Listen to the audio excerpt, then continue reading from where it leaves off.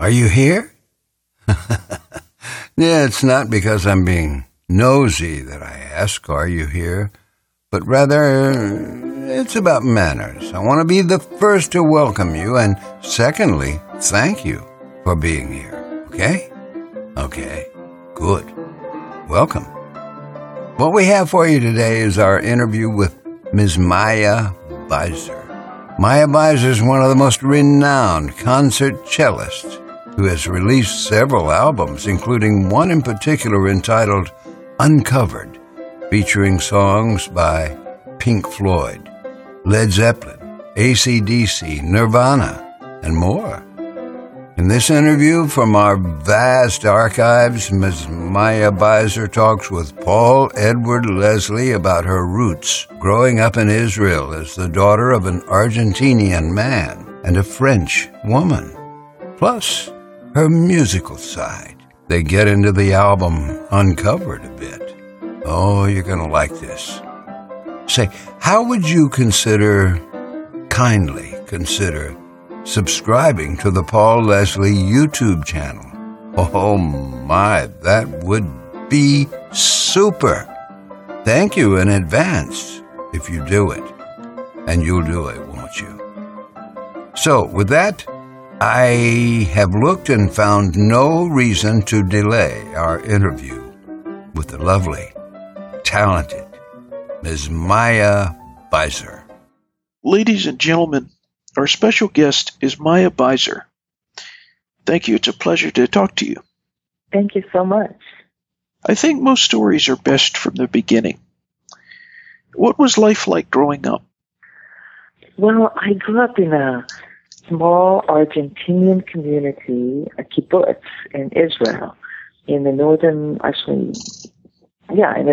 of Israel, in the Galilee.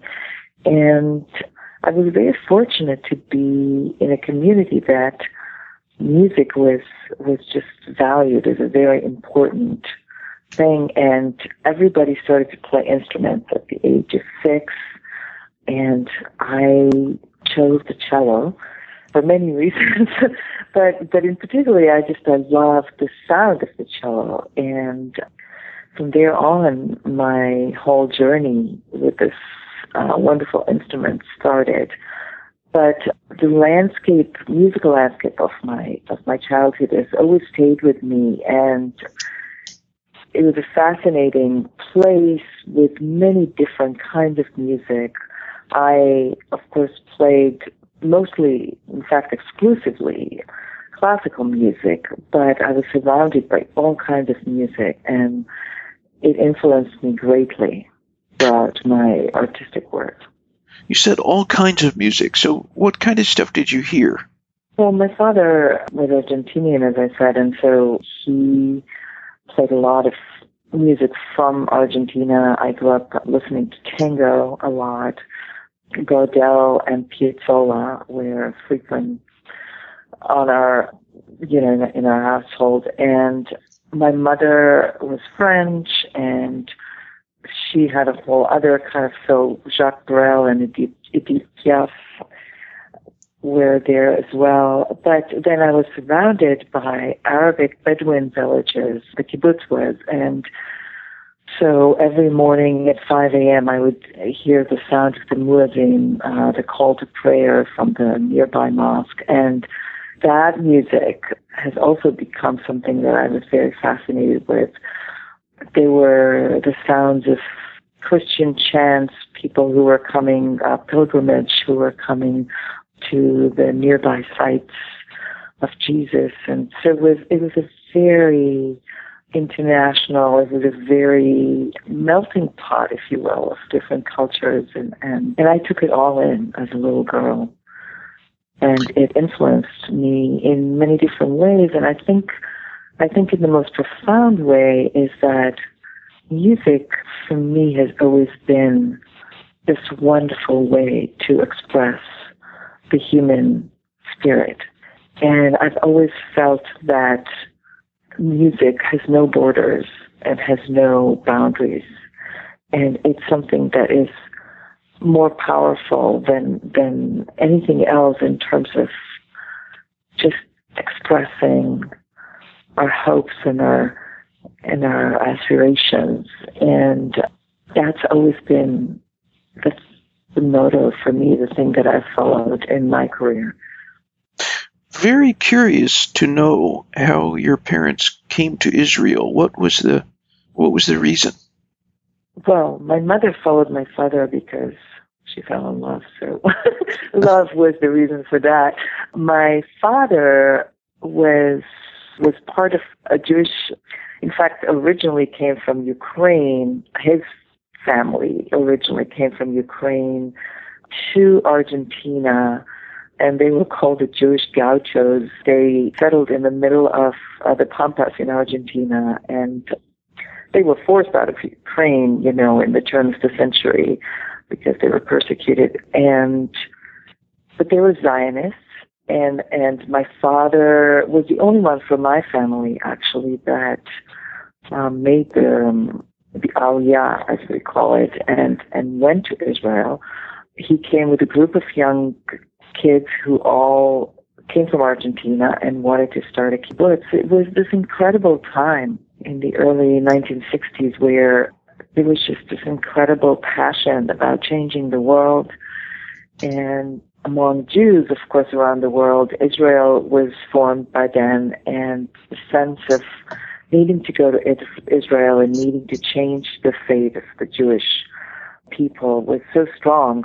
It was a kibbutz that was based on the youth movement called Hashomer Tzayir. I don't know if you're familiar with that, but it was an atheist movement. So religion was not part of it. It was about being Jewish and connecting to the land. Sometimes I think about it. It was really, the Jewish 60s movement. It was the hippie Jews.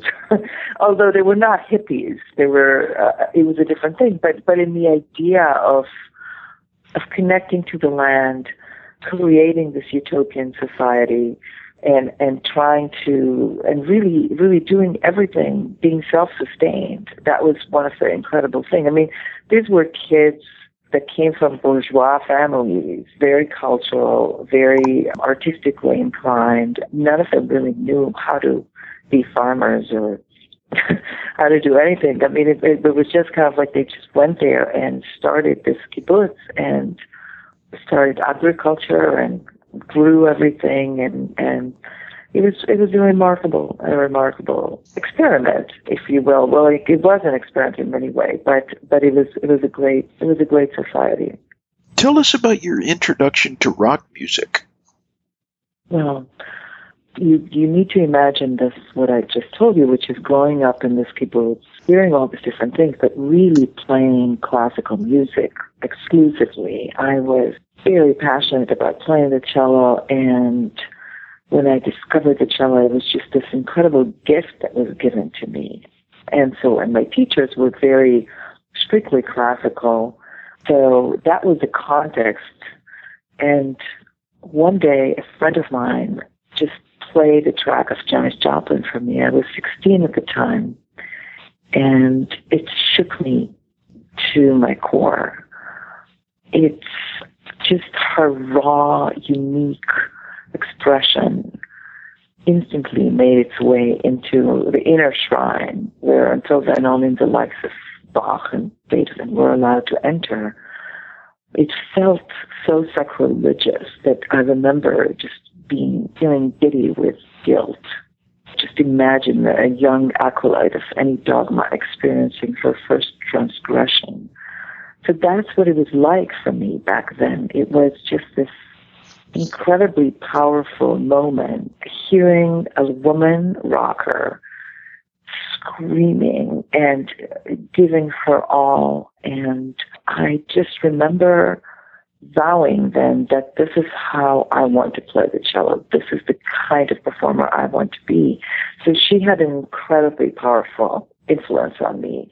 And then from there on, I just started to listen to all kinds of rock music, not necessarily to what was the popular thing at the time, but the things that drew me in. And it was mostly art rock and progressive rock that I would listen to. I discovered Brian Eno, and I discovered Genesis and Peter Gabriel and King Crimson and all these amazing bands that I just started to listen to all that stuff obsessively. But it was all the secret thing that I was doing late at night after I finished practicing, Dvorak and Bach and Tchaikovsky.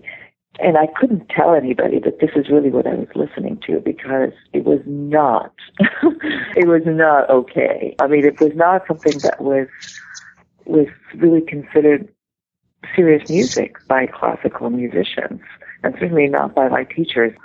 So it was very much kind of something that developed as this other secret passion of mine. And it really wasn't until much later in my career and after I came to the United States and really started to go on the path that I've been going on, which is rethinking everything I've known and recreating sort of a new identity for the cello, which is what has been my, trajectory as a musician.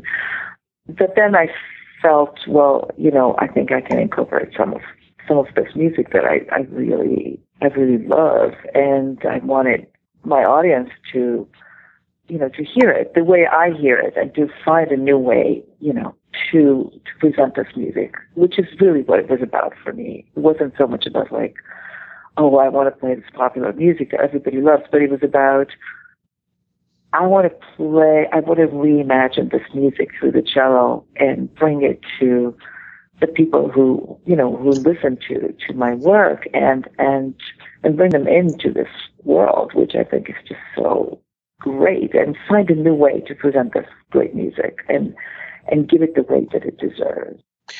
The title of this album, it's uncovered by our special guest, Maya Beiser. There's songs on here, everything from Nirvana, Pink Floyd, Jimi Hendrix, AC/DC. Mm-hmm. What was the catalyst that sparked the idea to put all these songs together? Well, there were many catalysts. The first one was we did Kashmir. I collaborated with the same person who I've collaborated on this album from throughout, which is Evan Ziporin, and he sent me an arrangement that he made for multi-cellos of Kashmir. This is while I was recording another album, which is called Provenance, and which was about my growing up in the Middle East. And when I got this, I thought, wow, I really need to record this for Provenance, because Kashmir has this wonderful Middle Eastern melody in the middle of the song. And so we ended up recording it for Provenance. It became very successful. People loved it. I got fantastic response for it. So then, and we had so much fun doing it. So I decided I need to do a whole album with Evan and with my sound engineer. And it was really the three of us, Evan Ziporin, Dave Cook, and myself, who created this album a song at a time. We did it over a long period of time. And many crossover albums are driven by record companies wanting to have an artist to expand their audience and all kinds of marketing ideas. This album is kind of the opposite in a way. It was really driven by our love, by our wanting to do it from the ground up.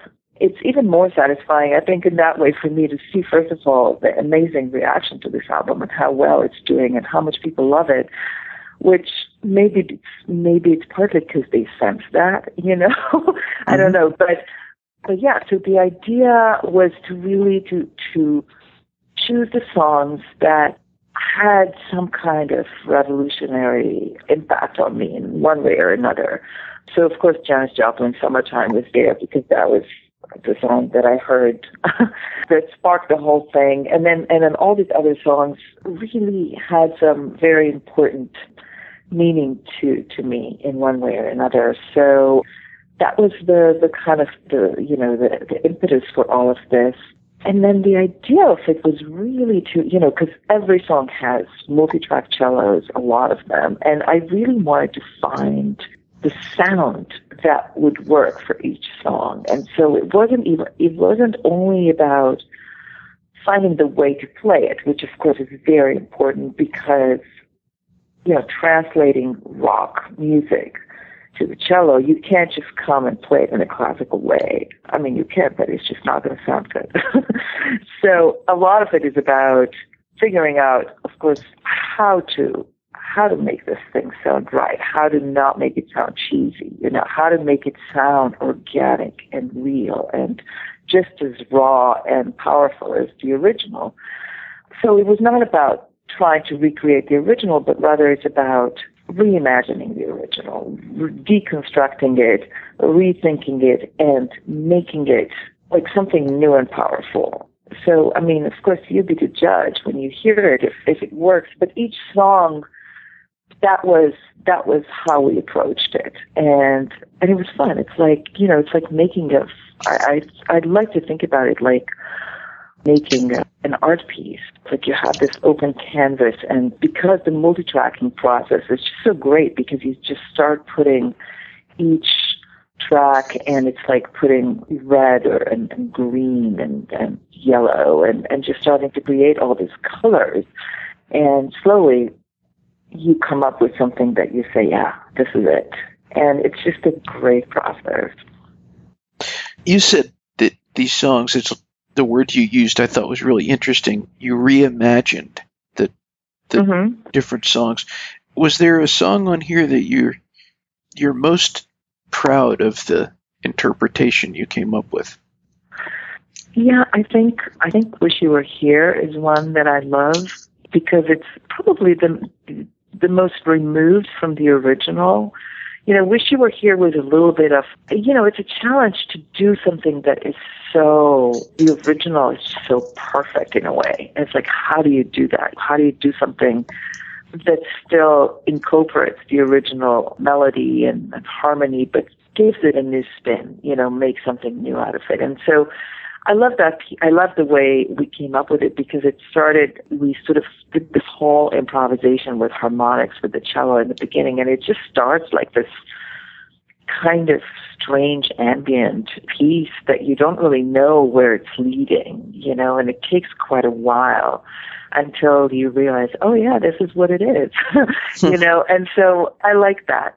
It's quite removed, but then it takes you in eventually, and you're like there. And when you're there, it's really, I think, very satisfying. So I would say that one is something I'd love a lot. I also, really like the AC/DC, Back in Black, and that one is an interesting one because that was not something I initially wanted to do on the album. They weren't really a band that, I was listening to much, like all the other ones on this album, and I wasn't sure if it was going to work. This was the one track that was really Evan Ziporn's idea to do. He really wanted to do it.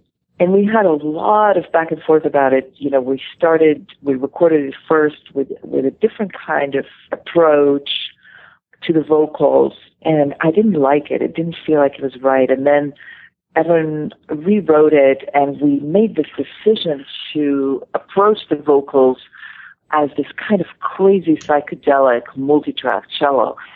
So we ended up stacking all the different harmonies on top of it and processing in this way that then just became really great, and I'm really proud of that track. I think it's by far the most hard-rocking track on the album, I think, along with Black Dog and Jimmy and the Jimi Hendrix tune. But I think it really works. So these are probably the two extremes in the album, is the Wish You Were Here, which is kind of the extreme towards the sonicescape, ambient-y, very almost abstract, and to Back in Black, which is just very, very rock and roll, and which I was really happy, and we went through this whole journey with it, but I was very happy with the end result of it.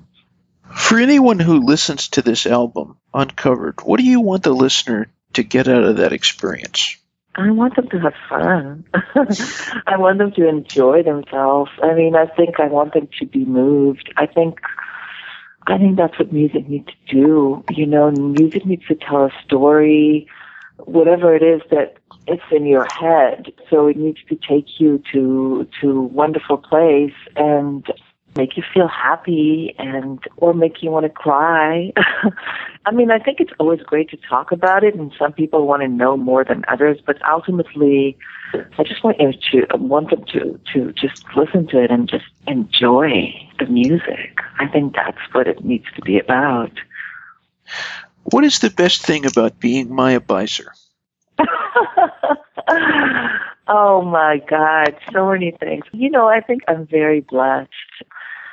I think that I'm blessed, because I have an amazing family. I have an incredible partner who taught me to be grateful every day and to really live life now and appreciate the good in it, which is great. And the same is true with my two amazing kids who are just giving me amazing happiness and to make me be even more thankful every day. So I think that's probably the greatest thing about it. I think that having this gift of music is amazing. Being able to travel the world and meet fantastic people, being able to connect to people through music is such a gift.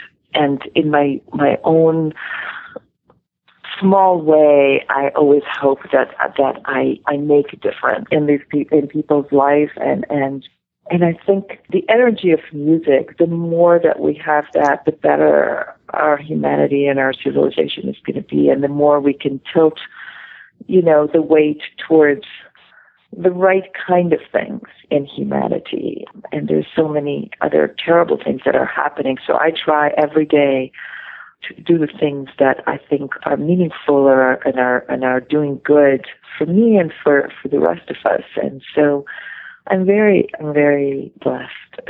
For anyone who's listening to this interview, this is very open-ended, but what would you say to them? Oh, do good. And be good. And yeah, I think the most important thing is every day to evaluate, not to just let the day just go by, without at least one moment of thinking where I am, what is it that I want to do, realizing that our time on this planet is not forever, unfortunately. And so, or maybe fortunately, we need to really be in that moment, and we need to be connected to the good around us. And I think music has that ability to do that in many ways. So listen to music. Well, my last question, who is Maya Beiser? Oh, I am just like all of us. I mean, I am a woman, for once. That's a very strong part of my identity. I'm Jewish. I'm not a religious Jew, but I'm very much Jewish as part of my identity and my history and the history of my people, and that's definitely informed me. I am now an American, and there's a lot of things that I'm proud of this country and some things that I'm not. I'm a New Yorker, a very, very passionate New Yorker. I am passionate about eating right. I'm a vegetarian. I practice yoga every day, and that's very much part of who I am. I'm a mother, and I love being a mother. And then I'm a performing artist as well as a musician. In other words, I cherish a lot of different kinds of elements in performance, and so I think in many ways I'm also a collaborative artist because I collaborate with a lot of different people. So all of the above. I thank you very much for this interview. You're very welcome. Really great answers. Thank you. Okay, well, have a wonderful day. Thank you so much. Be well. Thank you for stopping by today. If you enjoyed our program, consider telling a friend about it. The Paul Leslie Hour is made possible through people just like you. So you want to keep the show going, right? Go to thepaulleslie.com. That's thepaulleslie.com. Click on Support the Show. And thanks to everyone who contributes. Performance of the intro music is courtesy of John Primorano, The Entertainer, written by Scott Joplin. End credit theme music is courtesy of John Primorano, the traditional song Corina Corina. Your announcer is Dan Gold. Hey, that's me. The show is hosted and produced by Paul Leslie. And we'll see you next time on the Paul Leslie Hour.